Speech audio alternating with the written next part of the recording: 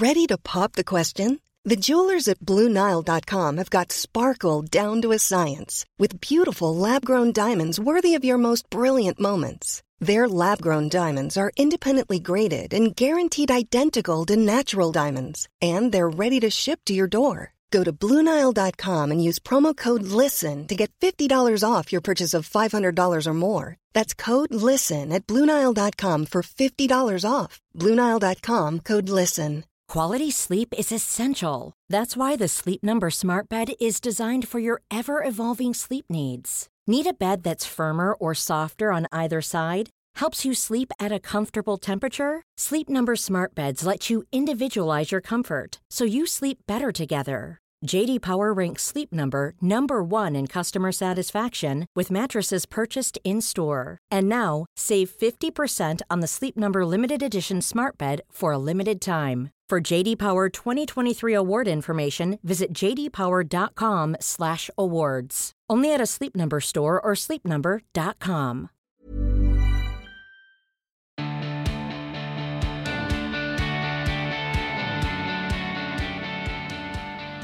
Hello, hi and welcome. I am your host, Emma Gunnar-Wardner, and in my nearly 20-year career as a beauty and health writer, I have interviewed a lot of people. Supermodels, entrepreneurs, authors, celebrities and doctors, and many of these conversations had a real impact on me, and I'd come away feeling inspired, excited, informed, and really empowered. And at the back of my mind, I'd always think, I wish I could just publish the tape so people could really feel that conversation. Well, on this podcast, you get to feel the conversation. I talk with experts, guests, and a few friends who I hope will inspire, inform, and empower you, and maybe also challenge you, whether you're looking for self-help, self-improvement, beauty advice, health insights, business know-how, or just some good old-fashioned life advice and a bit of a laugh. It's all here. Welcome to the show. Welcome, welcome. It's so good to have you here. Thank you for joining me. On this episode of the Emma Gunn Show, I am joined by Kate Arnell, and I am so happy to have been able to record this episode because since doing the sustainability habit in 26 Habits, which, if you are not familiar, was the 2-week make or break a habit every 2 weeks for 26 weeks, i.e. for the whole year of 2018. Gosh, I should really think of a pithier way to say that, shouldn't I? I have been wanting to get somebody on the podcast to really talk about how to implement the habits and lifestyle choices and hacks, for want of a better word, to enable us all to live, maybe whether it's waste-free, just more sustainability, making better choices. But one of the things is, you have been asking me for this kind of episode for a long time, since that habit in actual fact. But one of the issues I've found is that sometimes this sustainability, this living a less wasteful life seems inaccessible, or it seems as if you'd have to make so many choices that inevitably the habit would not stick. And so every now and again, I think, right, I'm going to go down this path again, and I just can't find a comfortable place. I can't find someone who I think will come on and actually give practical, useful tips that you, my most excellent listeners, can apply, implement, and really use and try out, really just experiment with, until I came across Kate Arnell. Kate Arnell is a TV presenter turned eco-blogger, and she has got a brilliant, very easy to read, very easy to understand plan for living a rubbish-free lifestyle based on these 7 R's, these principles. So there are 7 R's, which she's going to explain in this episode, about how to live a more waste-free life. But this is the reason why I like Kate. Now, when I started reading her blog, when I started looking at her book, when I started looking at all of her information, I knew I liked her. You just get a real sense that she's a fun, likeable person. But the thing that I think I liked the most before I met her was the fact that she says, okay, I've called it zero waste, but I'm just saying, cut it down. Let's just get as close to your zero as you can get.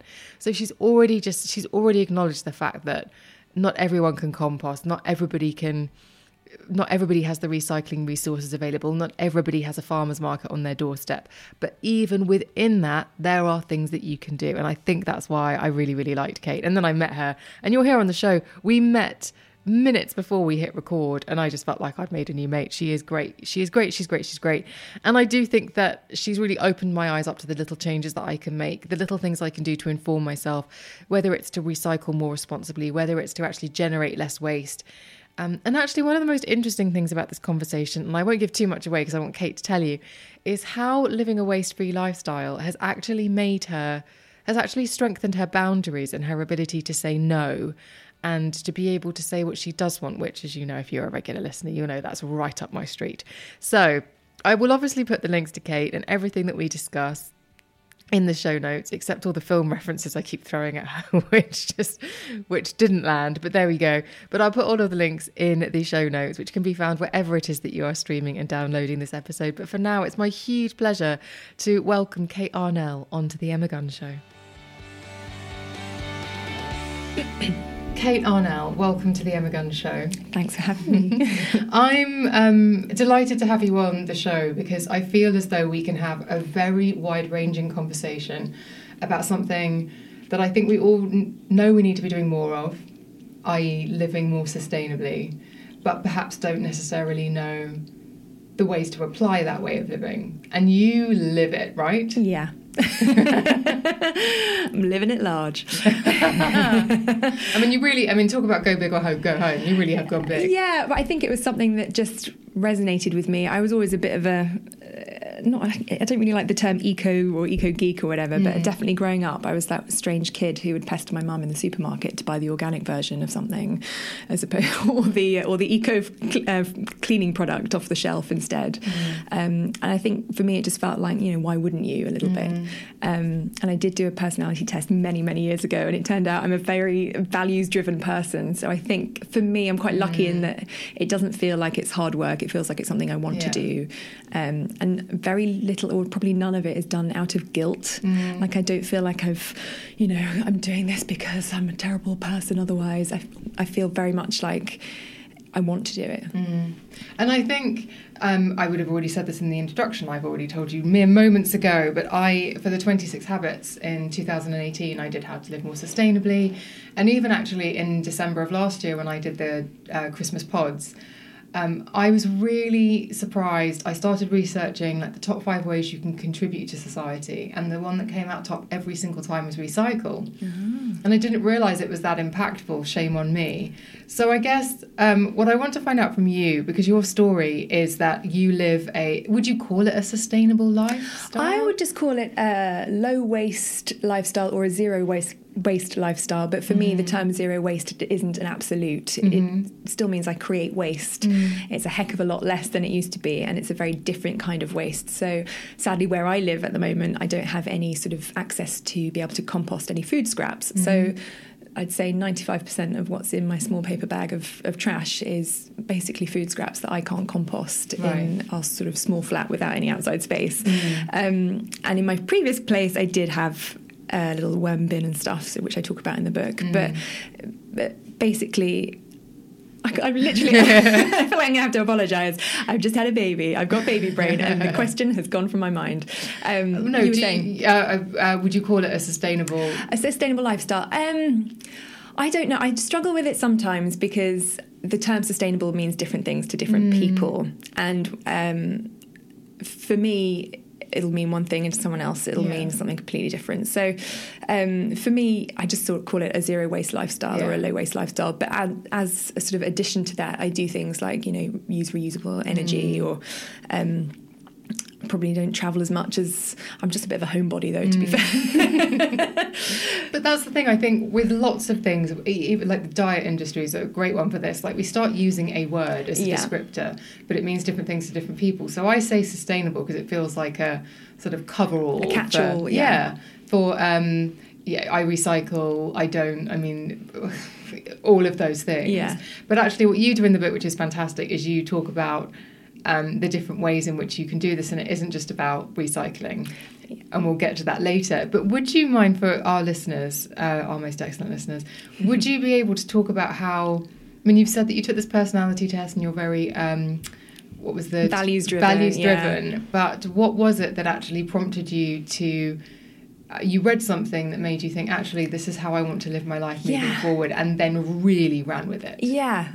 So initially, like I said before, I was very much into choosing the eco option or choosing organic as much as possible. But it often felt that it was all still so heavily packaged in single-use disposable packaging, mostly plastic. And I would get really frustrated with the label on the back saying not currently recycled. And you just think, why have they chosen that piece of plastic? They could have chosen something else. So that was my initial frustration, but I didn't really stop to think that I could do anything about it. It felt very much out of my hands. And then my husband came home one day with a copy of, I think it was the Metro or the Evening Standard, and in there was an article. Which, for international listeners, is a free newspaper that's basically given out on public transport. Exactly. And he pointed out this family who were being featured, who lived in California, a family of 4, and they produced a jar of waste a year. Wait, how big is the jar? It's about a litre-sized jar. So I don't know if you can picture like a sort of Kilner jar that you might put pasta in or something in your kitchen. It was, a small jar. A year? For a year. And that was very impactful, that picture of the family of 4. And they looked really like normal, like you could be friends with them. They weren't living in a cabin in the woods or off-grid or anything. They just looked like a lovely, normal, friendly family. And they were producing this one jar of waste. And there was just something about reading the article. A lot of it sort of made sense to me. I was like, oh yeah, why not? Or I could try that. And then I got the flu for 2 weeks. I remember lying in bed in the few moments that I was awake, sort of just struggling to stay alive. I was thinking, maybe what was the title of that book again? I might look it up. And the first day I was well again, I went to Richmond, which is a very leafy suburb of London, and walked past a charity shop, which I hardly ever used to go into, and I thought, I'll just pop in, and a copy of the book that had been featured in this newspaper article called Zero Waste Home was on the shelf. And I was like, oh my gosh, it's right there. And in my memory sort of makes me remember it as I was just floated towards the book. Celestial light. Yeah, it was a bit celestial, yeah. And I picked it up and I thought, great, I'll just buy it then. Yeah. So I took it home and read it within a few days. And I think so much of it was just very easy, simple swaps that I felt I could do. And it just kind of made me realise I could sort of take control of some of the stuff in life that I wasn't that happy about when it came to things like packaging and the amount of waste we were sending out. We produced 2 large black bin liners a fortnight, was it? Or a week? I can't remember. But, a lot for just a couple. Yeah.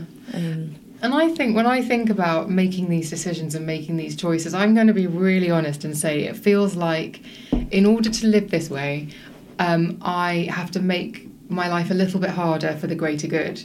So making a bit more effort, spending a bit more time recycling and separating my rubbish, maybe going somewhere, taking a container and filling it up rather than just ordering, like hand soap.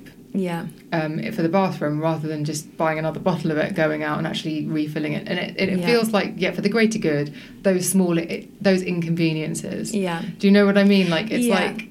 I think a lot of people, before they start, think, oh my goodness, this is going to be a huge inconvenience. Can I even be bothered? And what I've found personally is, yes, at the beginning it can be a bit of a, okay, right, I'm going to have to make an effort. But I think we've all gotten into the habit of taking our mobile phone with us when we leave the house. It's not even something we think about. So remembering a water bottle or remembering a cloth bag, you can tag it onto a habit that you already have. And I read the book by Gretchen Rubin.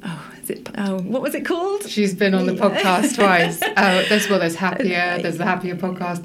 There's the 4 Tendencies. No, I think it was the...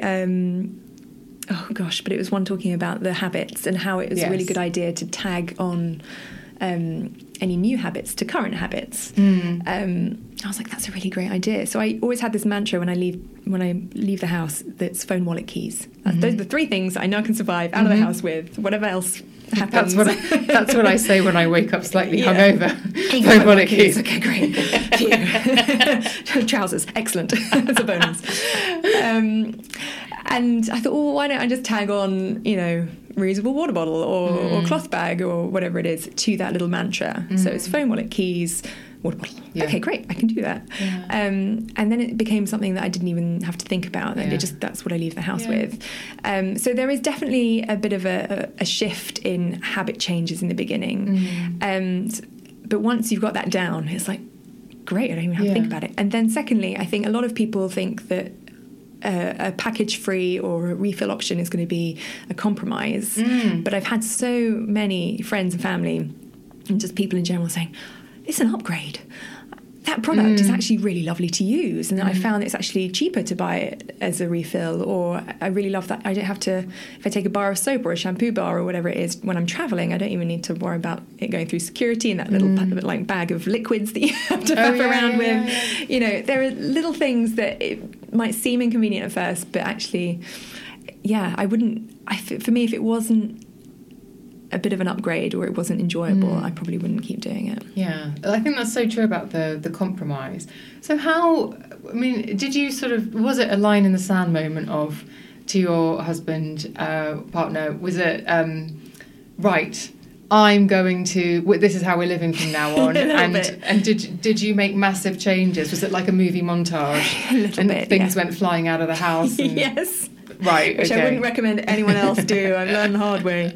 So I think I came down and announced to my husband that, I think we're going to try and reduce our packaging waste, and, you don't have to do anything, but I'm going to just go and do the grocery shopping, and, I'm going to take a few containers with me and, see how it goes. And he was, I think, generally fine with that until I started switching out the cleaning products, because he's a very neat and tidy person.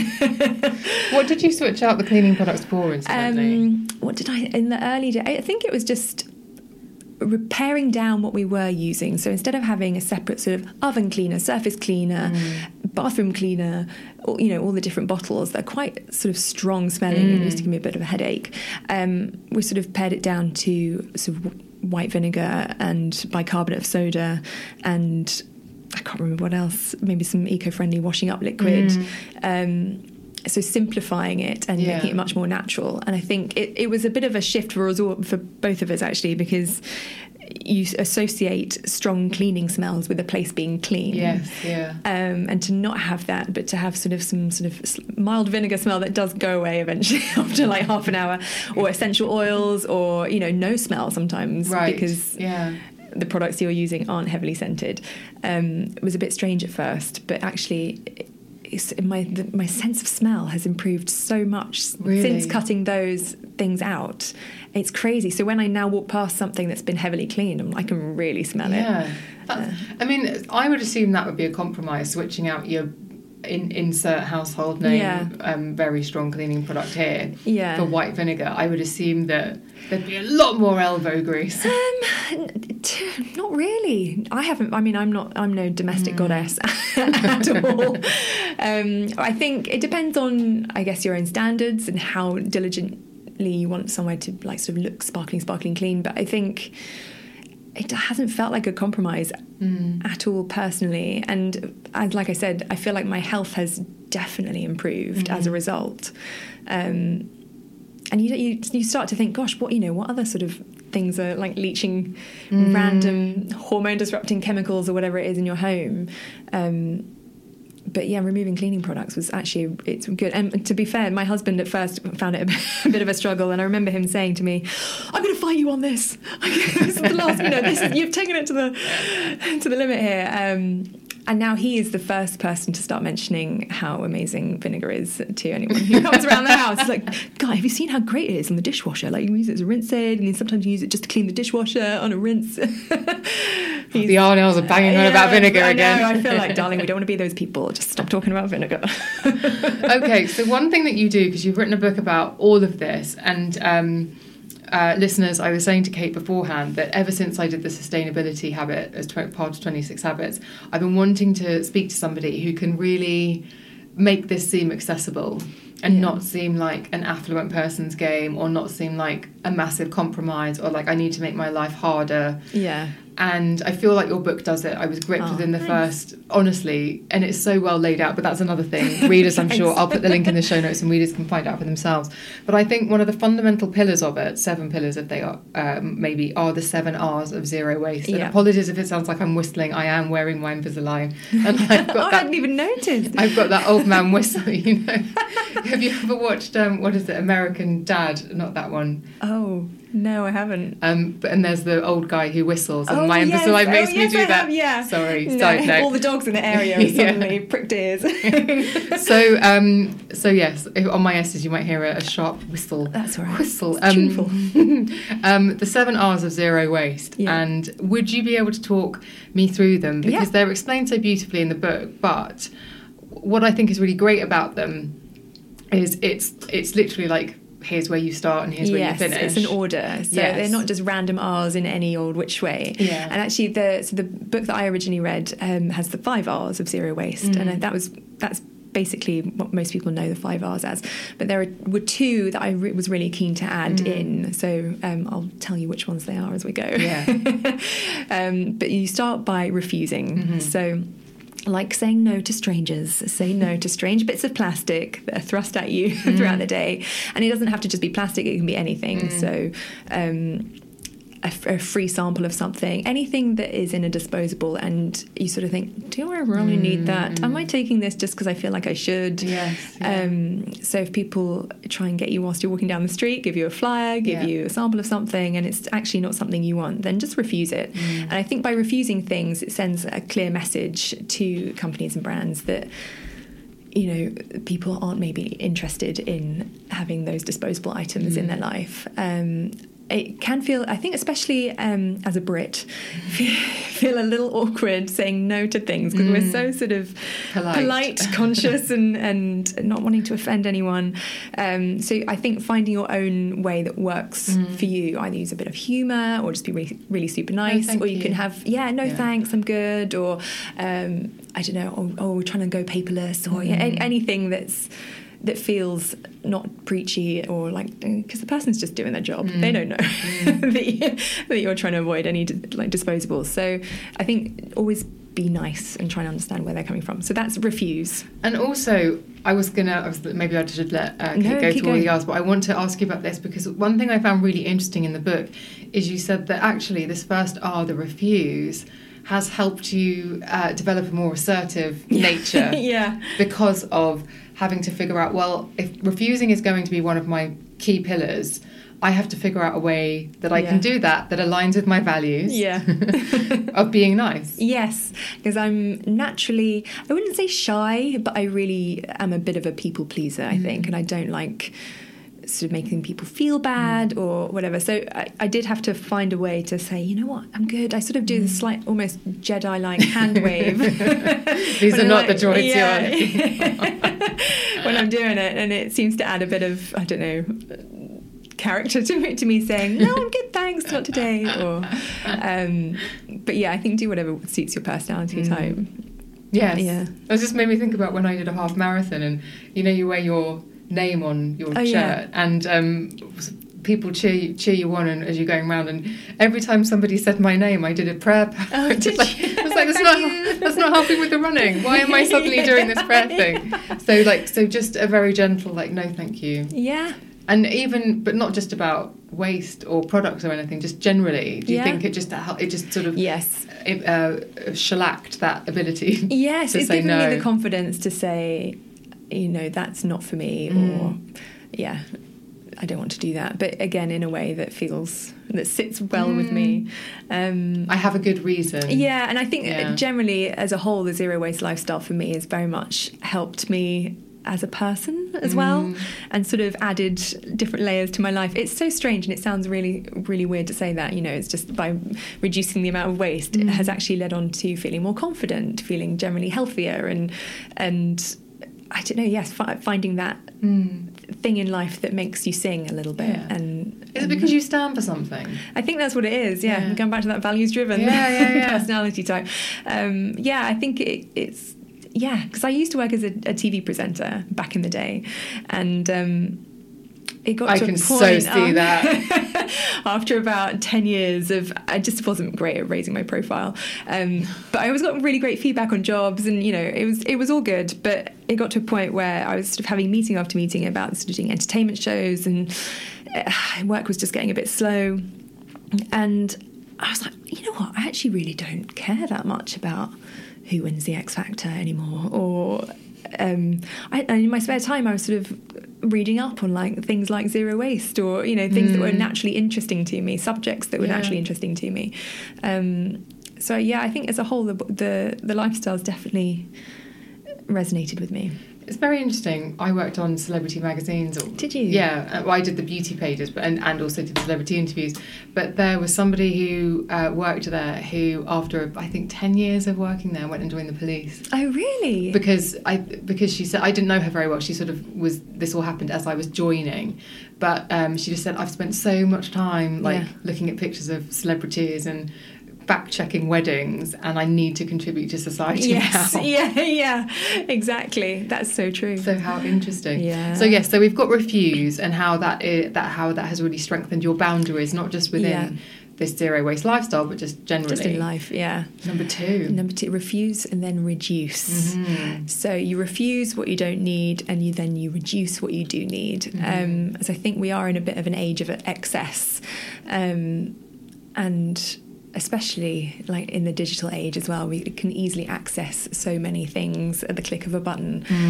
So it's about sort of, just basically reducing what you do need, which means, do you need like 8 different but almost exactly the same white t-shirts in your wardrobe? Maybe you're only wearing 3 of them. One of the other 26 habits was me reducing my wardrobe, and really? I reduced down from 26 white t-shirts. Did you? 26? That's like a record. I know, it was excessive. Amazing. So how did that go, by the way? Brilliantly.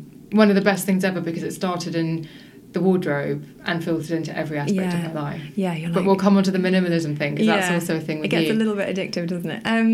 So with the reduce, and you talked about having a clear out, was there an element of really overstripping in order to try and fit the identity of what you thought zero waste felt like? Yes, especially in the beginning. And I probably cleared out a little bit too much. I sort of struggled through thinking, I'm really regretting getting rid of that rolling pin, because right now I'd like to make some pastry.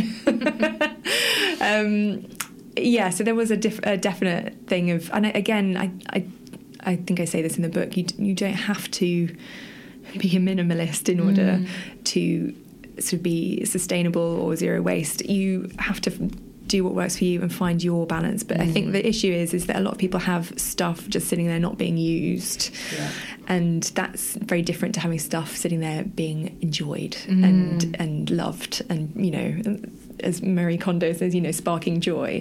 And I've definitely got family members who, you know, their houses are filled with knickknacks and photographs, and it brings them so much joy, and they love them. Every time they walk past that photo on the wall, they're like, oh, do you remember that time? So I don't think minimalism or reducing that far has to be a given. I think it's about finding the balance that works for you. And I definitely over cleared out in the early days, and I think I was trying to fit this mould of what I thought zero waste should be, and now I'm very sort of at peace with what works for me. And again, it's different for everyone. I think there's this real thing of people feeling that they have to adhere to what like a label, like what something should be. But scrap all of that, and you do you. Well, Gretchen, last time I had Gretchen on the show, we talked about decluttering. Yeah. And she says it doesn't mean, like, the first hurdle or the first mistake you're going to make is trying to be someone that you're not. So if you like knickknacks, have knickknacks around, just don't have all of them. Or don't have them just stored in boxes that you never get appreciated. Get them out, put them on display, but then maybe weed a few out that you're like, oh no, I'm not that fussed about that one anymore, I could pass it along.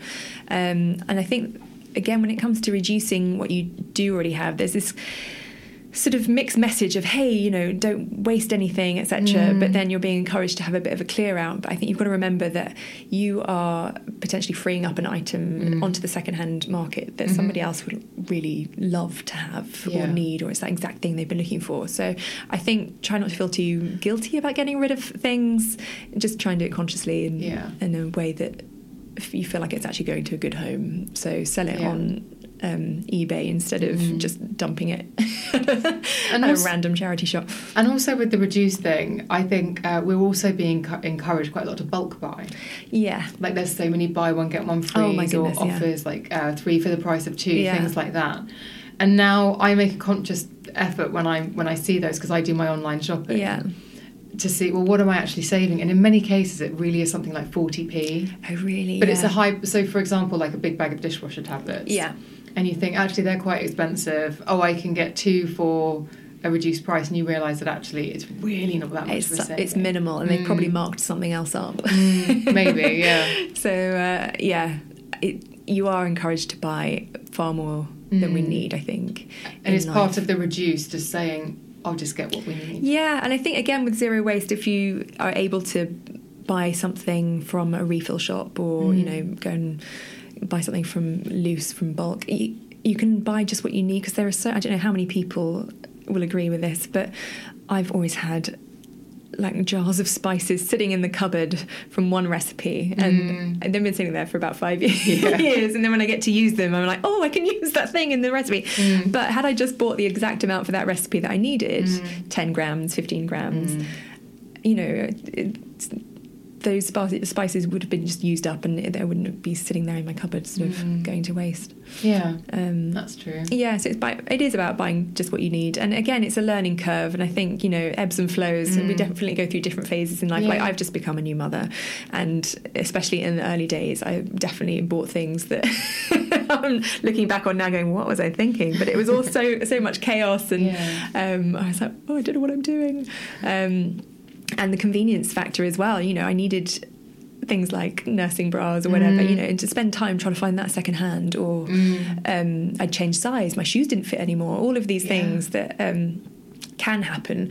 I was like, oh God, and you know, I can barely leave the house with the baby. I'm just going to order something. But I think it's about choosing better when you can. So I try to buy things in organic cotton or from a brand that has better credentials. Yes, totally.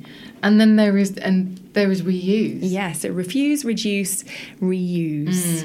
So that's very much about reusing what you already have, getting creative, thinking outside the box. Meaning you might be looking at some, I don't know, an ornament or a jar or something you've got in your cupboard that you're not really using, and maybe that could be used as a to-go coffee cup, or to store some leftovers in your fridge.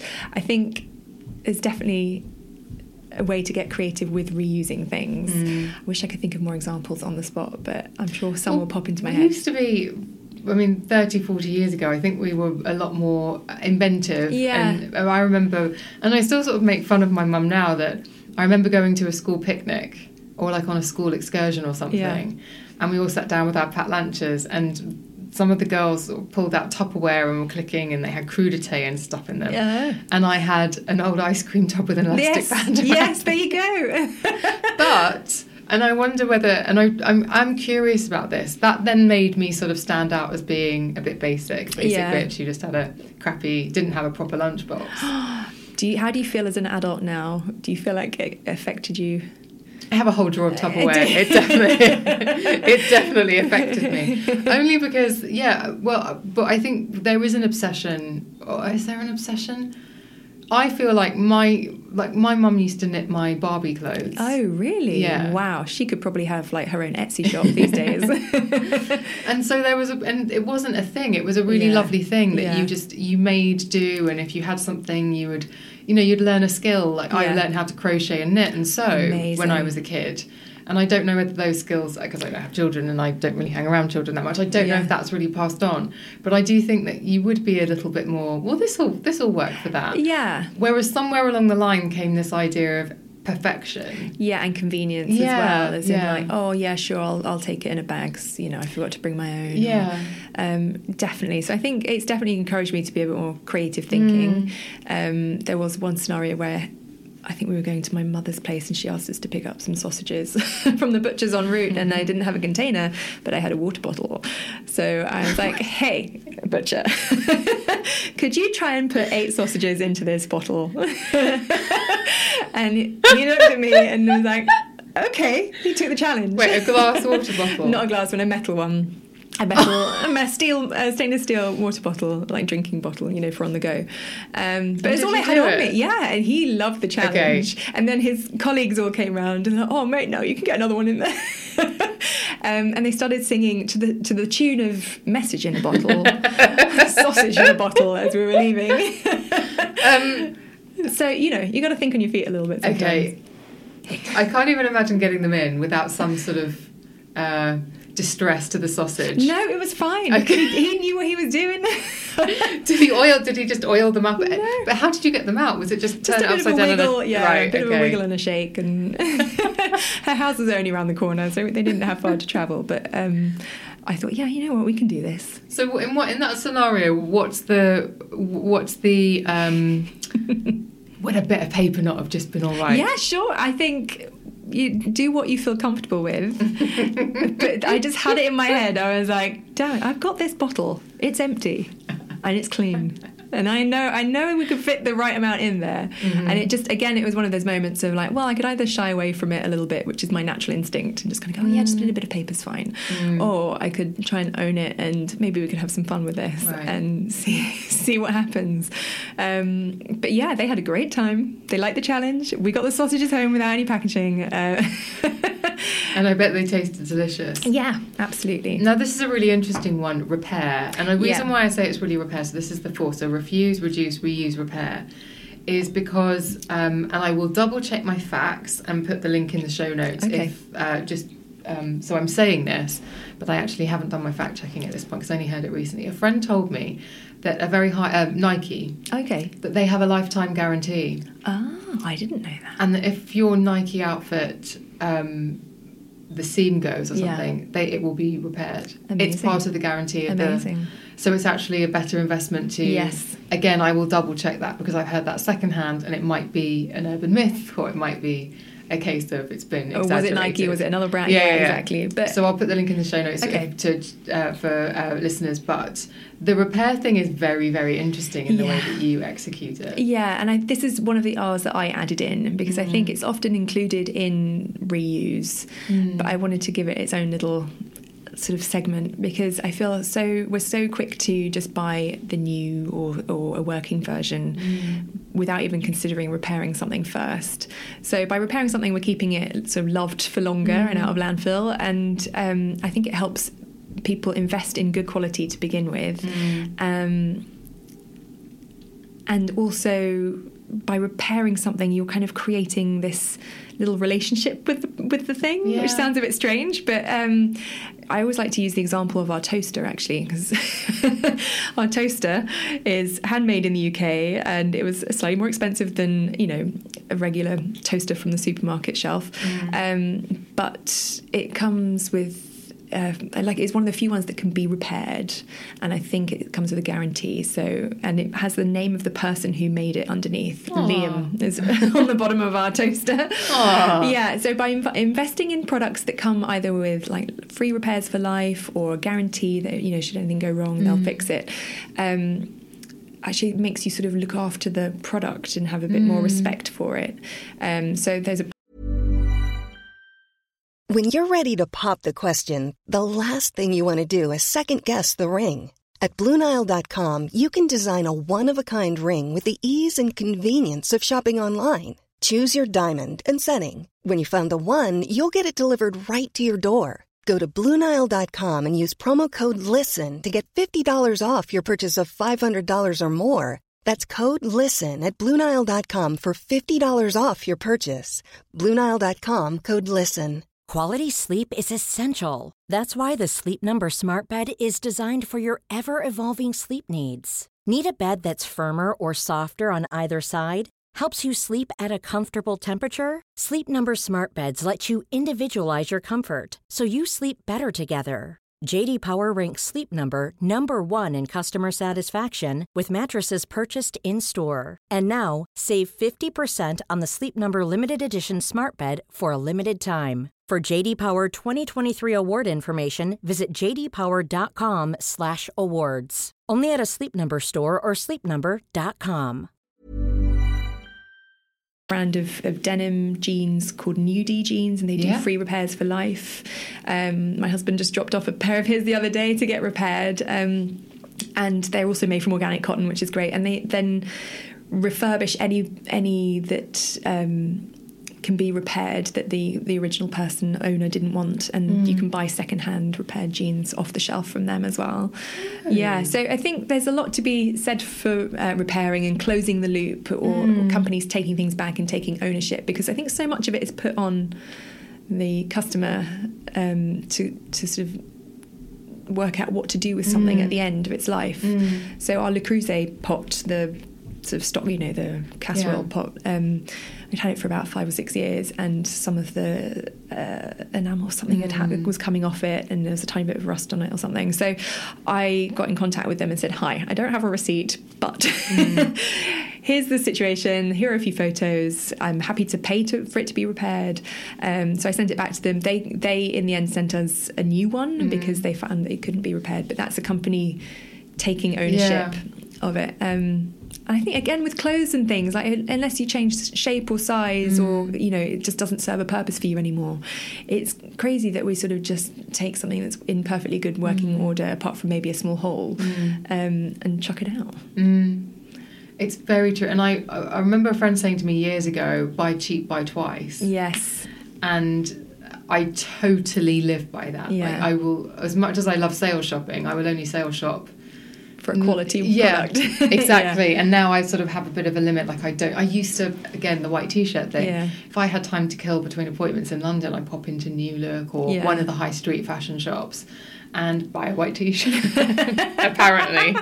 Once every fortnight. But I probably only wore about 3 of them ever. But it was just, it's just that thing of it sort of, it killed time. It's exciting. Yeah. White, it was clean anyway. So yes, repair. And you're absolutely right. Like, I think you talked about winter coats. Yeah. Because I definitely come from a family, and we've worn our stuff to death, so to speak. So you wear it, you don't just wear it once and then never wear it again. But I like the way you talk about, well, I've had my winter coat for a while. If my lining rips, then at the end of the season, in the summer, I go and I take it and I have it repaired and I have new lining put in. Yeah. And it's as good as new. Yeah, exactly. Sadly, post-pregnancy, it's a bit of a squeeze, that coat right now. But I will get back into it. But yeah, I got the lining repaired because I loved it so much. It was originally a second-hand purchase. And it's just such good quality. And I was like, I'm never going to find another coat like this. And also, I don't know, maybe it's a bit sentimental, but, it's been to New York with me. I've taken it, not around the world, not that I'm a jet setter, but to New York, basically. And I just loved it. So, I thought, well, why not get the lining repaired and choose a slightly different colour that makes it feel maybe a bit different. So, I think repairing is something we should always think to do before we suddenly just go and get a new one. I also think it encourages you, I don't know if I just said this, but to buy something that can be repaired, because so many things have built-in obsolescence that they don't want you to repair it. They want you to buy the brand new one because that's how that company's going to make the most money. Whereas I think they're coming around now, and I think they're starting to realise that actually offering a repair service as part of the product, it just builds really good customer trust. It does, doesn't it? Yeah. And then this is the 5th one. Yeah. And I was surprised that it was down so low. Yeah. And also, it probably is the one that was the biggest education piece for me in all of it. So please explain the 5th R. The 5th is, so once you've refused, reduced, reused, repaired, you can then Recycle. I was just checking that was the right one. That's what I wanted to say. I was like, oh my gosh, I'm questioning myself. Yeah, recycle. I think recycling is often the first thought for most people at the end of the packaging life or product life. Yeah. But so much of what we think is being recycled isn't actually being recycled.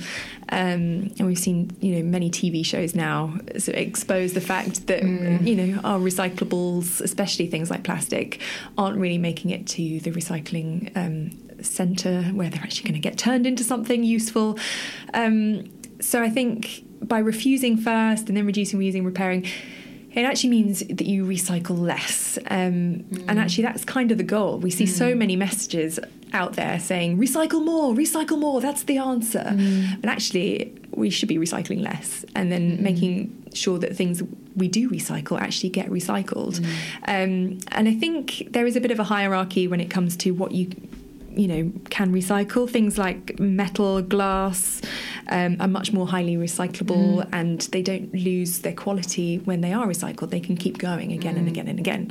So if you've got the option to buy something in plastic or in a glass jar, choose a glass jar, because firstly you could probably reuse it for something, and if not, you'll know it'll get recycled.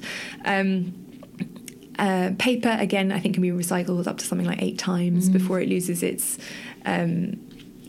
what's the word? Paperiness. Efficacy. Yeah, its efficacy, exactly. And then, at the end of its life, it's not going to end up in the ocean, with a sea turtle eating it. And well, one thing I wondered when I was reading the book is you must have had to have unpicked and sort of followed the breadcrumbs. Was there anything that was really shocking to you when you sort of started exploring things like recycling? And you talk about in the book the plastics being found in the South Pacific, in the most remote. That was quite shocking, actually. Yeah, one of the most remote parts of the world where there's almost no human activity, I think. And so you've got these giant albatross with filled stomachs filled with plastic, and you just think, God, that's mad. And it's well-known brands. You can see them on the plastic caps or whatever. You just think, oh, God, that's so sad. So things like that were very eye-opening. It's funny, I think I've gotten to a point now, because I've been doing it for quite a while, it's not so much of it is sort of like shocking anymore, although I think recently somebody was saying how there's so much like plastic fibres in the air or something. At that point I was like, okay, there's not a lot I can do about that personally, but it is very much everywhere, and I think we're only just starting to realise just how everywhere, especially plastic, is. I think there's often an argument for like, the production of some plastic is less of a carbon footprint than using a paper alternative, for example. But again, in the whole like zero waste goggles, you could refuse the paper if need be. You can reduce what you do actually need in the first place, so that actually maybe use only 1 paper bag instead of 5 plastic bags or something. So recycling is, it's definitely needed. I think it's a system that has got a lot of room for improvement. I think we're sort of trying to catch up with recycling. We don't really seem to have the right systems in place to manage a lot of the packaging that we do have. Well, in the UK as well, depending on your postcode or your borough you live in, your recycling bins will be different. So some boroughs, it's just like put everything in this one. Others like separate your food and your plastics and your glass. Yeah, some will accept plastic lids, some won't. Some don't take any soft plastics. Some will. Yeah, it's crazy trying to keep up. And we're going to stay with family down in Cornwall sometimes. And when I'm there, I'm like, can we put that in? Do they take paper? Yes, they do. So it's definitely part of the solution, but I think it's much further down the pecking order as one of the solutions. I think you need to sort of refuse and reduce as much as possible beforehand. Yeah, because I was saying to you, I thought that I was winning because when I did my sustainability challenge or habit, I actually went and looked up what can and can't be recycled. Yeah. Also, that's eye-opening. Yeah, it is. Because it's not what you think. No, I think there's a lot of like wishful or wish cycling or whatever they call it, where where you kind of put it in the recycling and you think, I'm sure it'll get recycled if I just put it in there. But it's jamming the machine. It's jamming the machine. It's probably contaminating all the other stuff that you've put in there. So yeah, it is. It's a very complicated section, recycling, and I even struggle to get my head around a lot of it. So goodness knows how they sort of expect people who aren't even interested in this sort of stuff to fathom it out. And I do think a lot of it is, it's like companies putting the onus on, you know, the public to take responsibility for some packaging choices that they didn't make in the first place. So it's a toughie, the recycle. But then we have two more. So after recycle, we are nearly there. After recycle, what do we have? We have rot, which is compost basically. So by composting things, you're returning whatever the resources that went into making that product, so back to the earth. You're closing the loop, and it's actually adding some value. It's becoming some nutrient-rich soil amendment for your plants. So it's, you know, composting is fantastic, and I think it should be available to everyone, and I don't understand why it isn't, including me. I keep having to bother my council about it. I'm like, can we please get some food recycling? They've started to introduce it into certain areas, but I'm still not in that catchment area. So, because when I read the book, I was like, maybe I need a worm farm. And then I thought, no, Emma, you don't. No, exactly. Check yourself. So I did. I had one for about 4 years in our old apartment because we had a little balcony, and I thought, well, you know, I could just give this a go. Worst case scenario, I'll just sort of, you know, get rid of the worms in the local park or my mother-in-law's garden or something, you know. Like Andy Dufresne in Shawshank Redemption, just shaking your trouser leg. Yes. See, I could do that. Nothing suspicious, nothing to see here, folks. My friend Andy used to shake his trouser.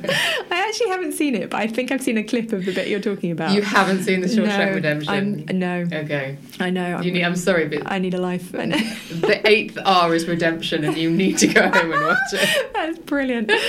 So composting is, I mean, it's weirdly quite sort of fun to see what you can.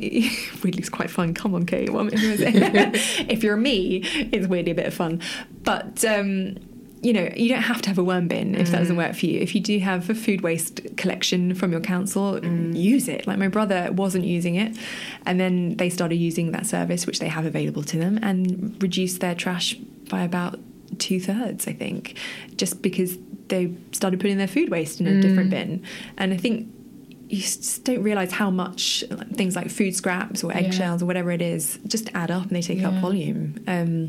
And they could easily be going to make compost. What about waste disposal? Down the sink. What's the difference? I've never actually used one. I haven't looked into that myself, so I don't know where it goes. Do you? Well, I think it just gets whizzed up and filtered through the water supply. I mean, that's my guess. Feeds the alligators in the sewage system. Do you think? Yeah. The sharks and the alligators down there are like, ooh, what's for supper tonight? Sorry, guys, it's potato peel. Yeah, oh, dang. No, but that's the kind of thing that can go on your worm farm, isn't it? Yeah, really easily. yeah, definitely. And is it fun because you put it in the top and then next time you open the lid, it's gone? It's weirdly satisfying to see it turn. I mean, it's kind of a slow process. And I remember in the early days, the worms tried to escape. I was like, oh no, I'm doing something wrong here.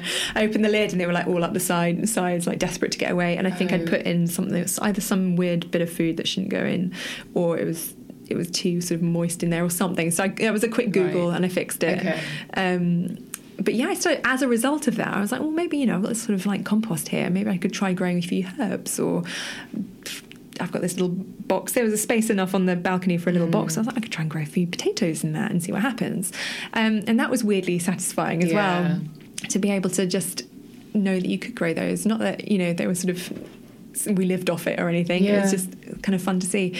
But we have since moved into a different flat and there's no outside space. So the worm bin has had to go, much to my husband's delight, I think. He never quite got it.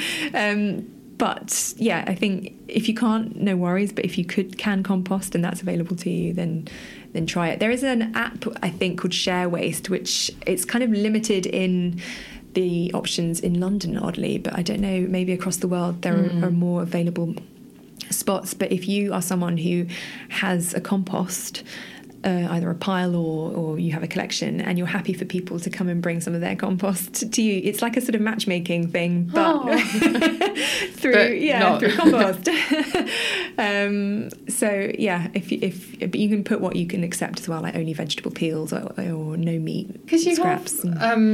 Again, I'm just thinking out loud. You have tips, so you take ironing boards, whatever, tip it into back your car up.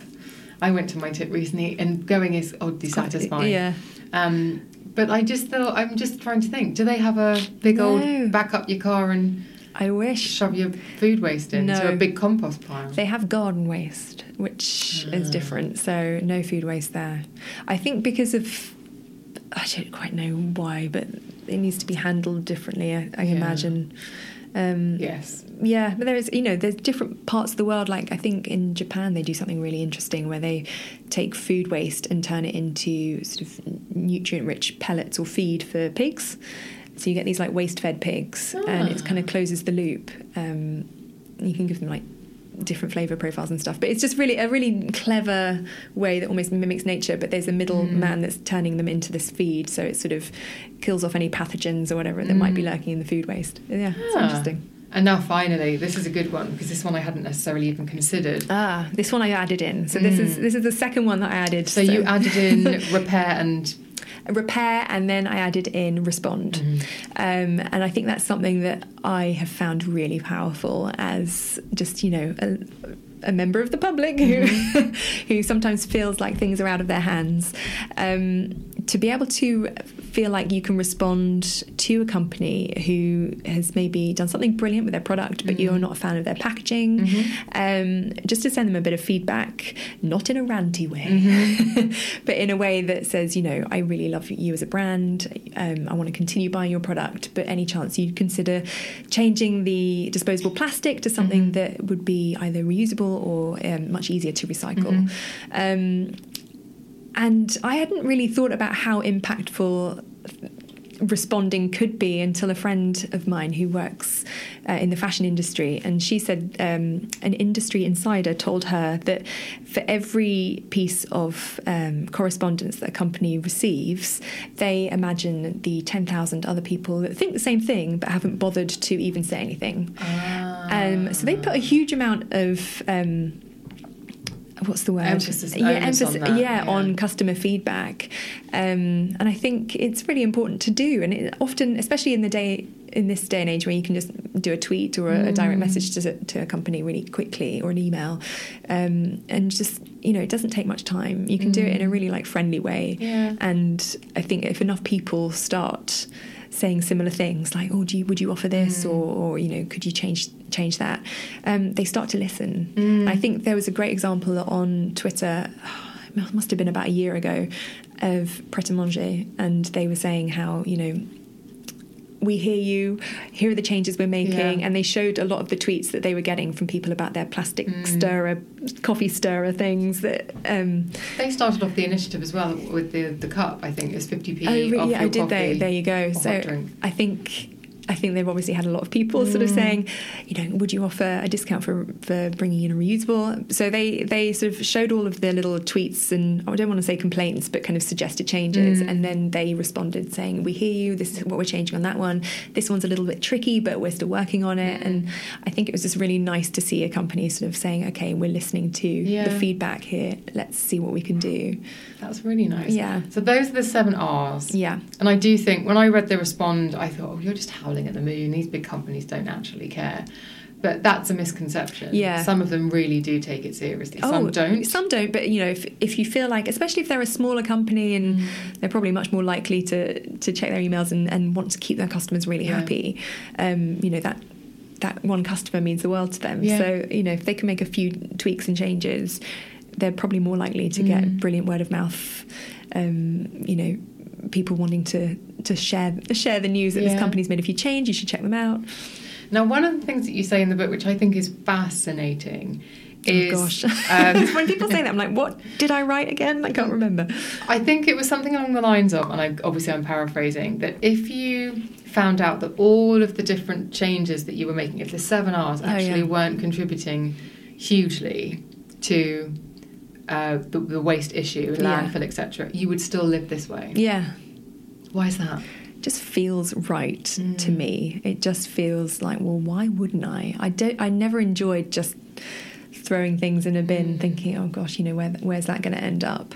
And I think I wouldn't have known this beforehand, but having lived it for 5, 6, maybe 7 years now, it's just become my new normal. And if someone said, oh, you don't have to worry about it anymore, you can just go back to being how you were before, I don't think I'd actually change much. I wouldn't change anything, I don't think. Because, I mean, people listening, obviously you have an international audience, but you are a nicely spoken London living woman. Yeah. And I think there's sustainable living kind of has had the same sort of experience as yoga. Yeah. It's become the sort of thing that it seems like affluent person's game. Yeah. You know, especially if you've got all... And with yoga, I mean, you know, the people you see walking around looking kitted out in full gear and everything. With a goat. No, I'm joking. Yeah. No, there are goats in yoga. I know, I've heard of goat yoga. But when I was reading this book, I was thinking, okay, I get it, I feel it, I see it, I hear it, I want to be involved in it. But realistically, is it only for people who have money? Is it an affluent person's game? Because realistically, if I'm going to the supermarket, if I'm really on a budget, and actually buy one get one free offers and all that plastic are secondary to my main thing, which is cost saving. Exactly, and feeding your family. Yeah. Could I still implement what you're talking about, even if we're talking about like all of the different sections of the community? I think you have to do what works for you, for sure, and everyone's got different priorities, but there's nothing to stop that person sort of refusing the receipt at the end of that purchase. And then if enough people do that, then it's like, okay, maybe we don't need to automatically print a receipt. Maybe we'll ask people if they want one. Accountants listening have just clenched their buttocks. Exactly. So I think there is definitely things you can do to refuse things. You know, it costs nothing to say no thanks to something you don't need.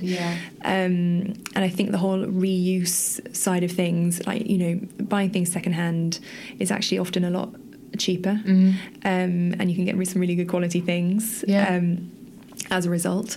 I think overall the zero waste lifestyle does encourage you to sort of spend less overall. So people often focus on food. They're like, okay, fine, so the food's more expensive, and for some people it's cheaper, but I've personally found that it is a bit more expensive because I like to buy sort of fresh local seasonal food. So this is organic meat, fresh cuts, not in a packet, locally sourced, all that sort of jazz. And for me, I would rather prioritise spending a bit more money on that. But I look at things that I'm not buying on a regular basis anymore, sort of magazine subscriptions. I had 4 magazine subscriptions beforehand. So that's not happening every month. I'm not buying tinfoil, cling film, kitchen roll, all these little things that kind of add up. So... But are you using alternatives? Yes, so that you do have a bit of an upfront cost if you want to have an alternative, but there's nothing to stop you just putting something in a bowl with a plate on top in your fridge. You don't have to go out and buy the beeswax wrap. Right. I've got some Tupperware. So again, it's that whole sort of creative side of things. I do think it's probably a heck of a lot easier for people who can afford to do it. But again, like anything, I think if I personally feel if one can, and it's not a huge inconvenience, but if you can do something, that then filters down. So if companies start making changes on their packaging because everyone who is able to is sort of behaving differently, then that will just filter down, and everyone will be able to enjoy. It's part of the bigger picture, isn't it? I think we're all sort of in these linear, sort of self-contained little worlds of our own, our phones or whatever it might be, that sometimes we forget that actually if you're doing something, and I remember someone saying this to me years ago, like every time you type in a web address on a computer, 10,000 other people around the planet are doing the same thing, and I'm sure that number's much greater now. That's crazy. And it is that thing of actually your action isn't just your action. Yeah, it's accumulative. And I think often leading by... I think there's so many people preaching at other people, like, you should do this, you should do that, you should quit this, don't eat that.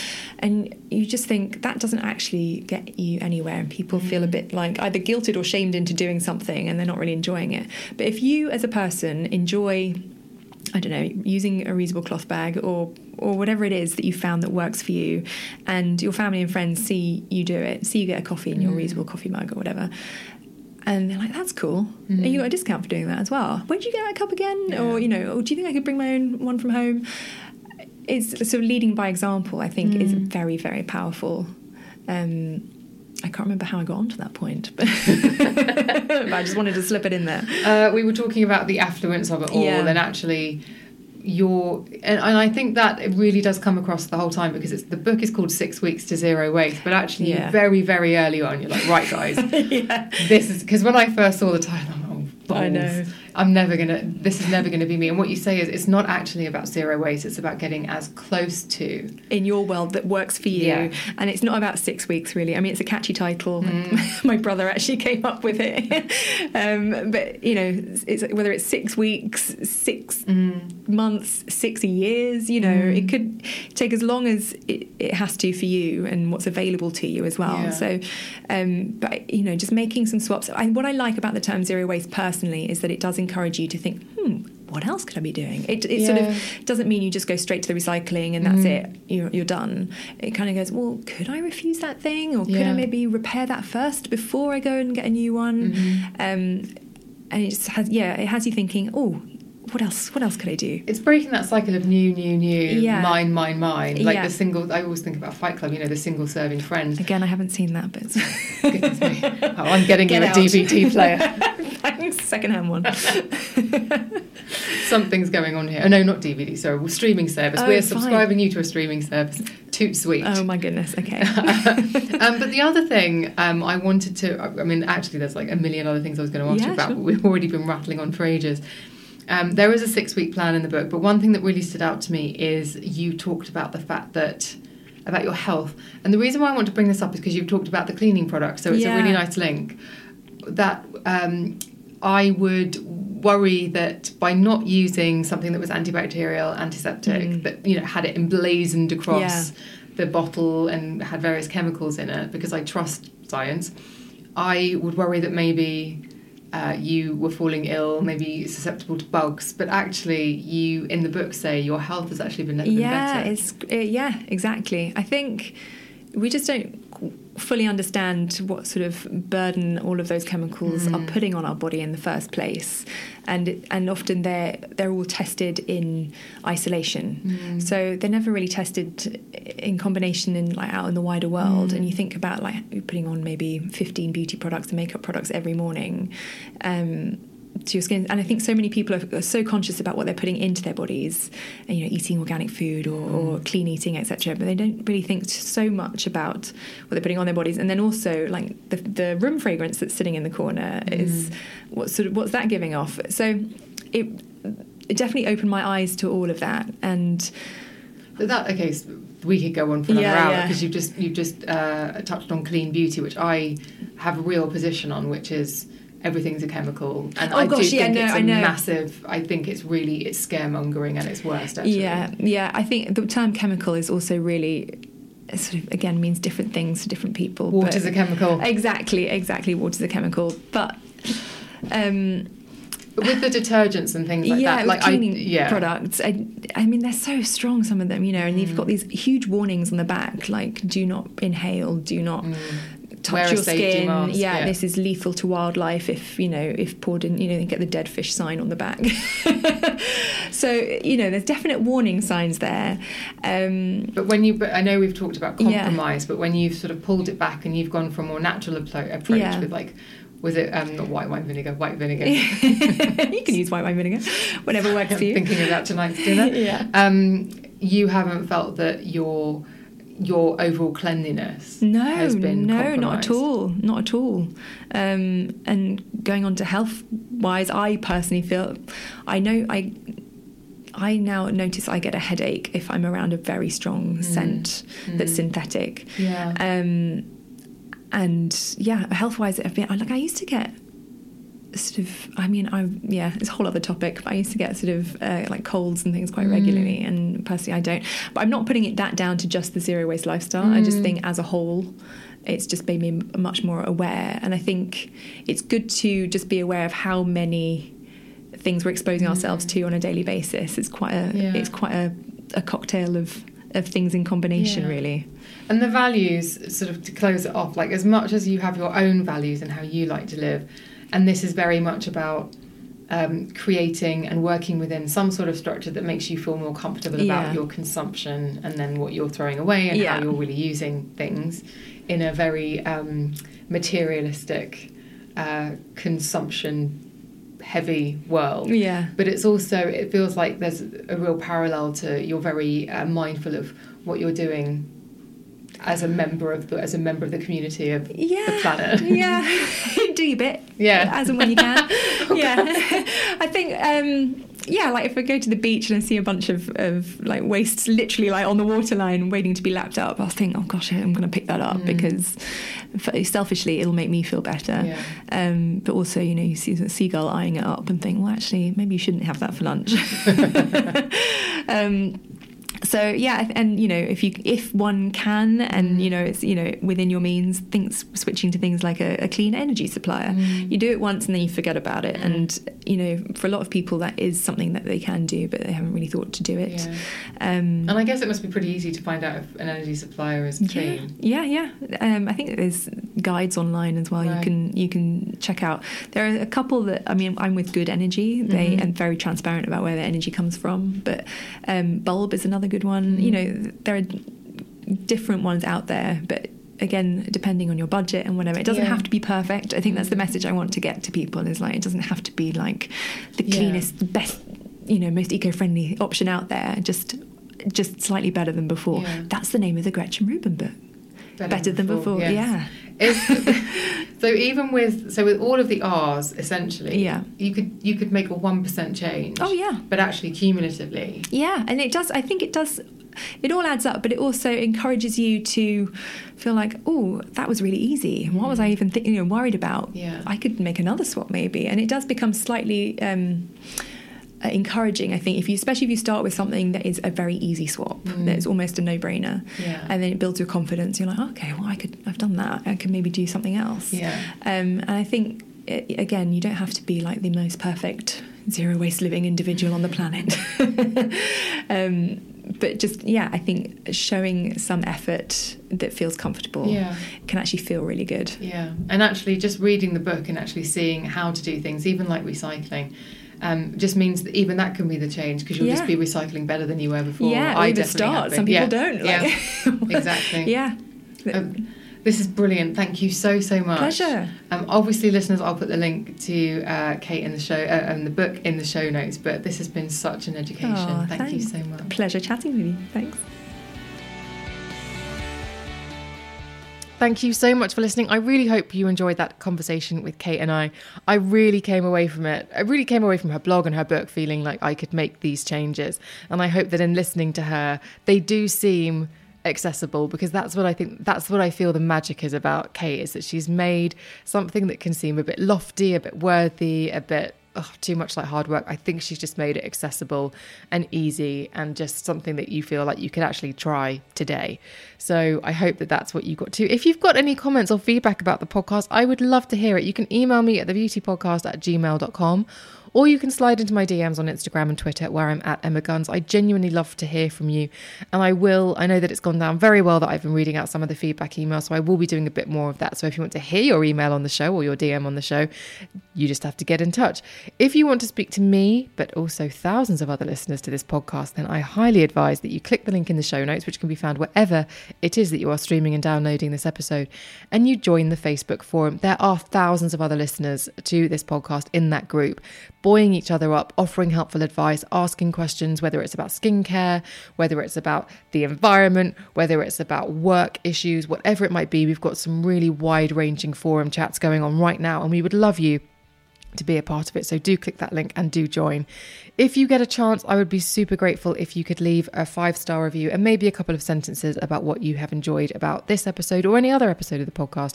It really helps a podcast like mine stand out on the massive podcast platforms that you are listening to this episode on. Thank you once again for your time. It's always a pleasure to spend it with you. I will see you on the next one.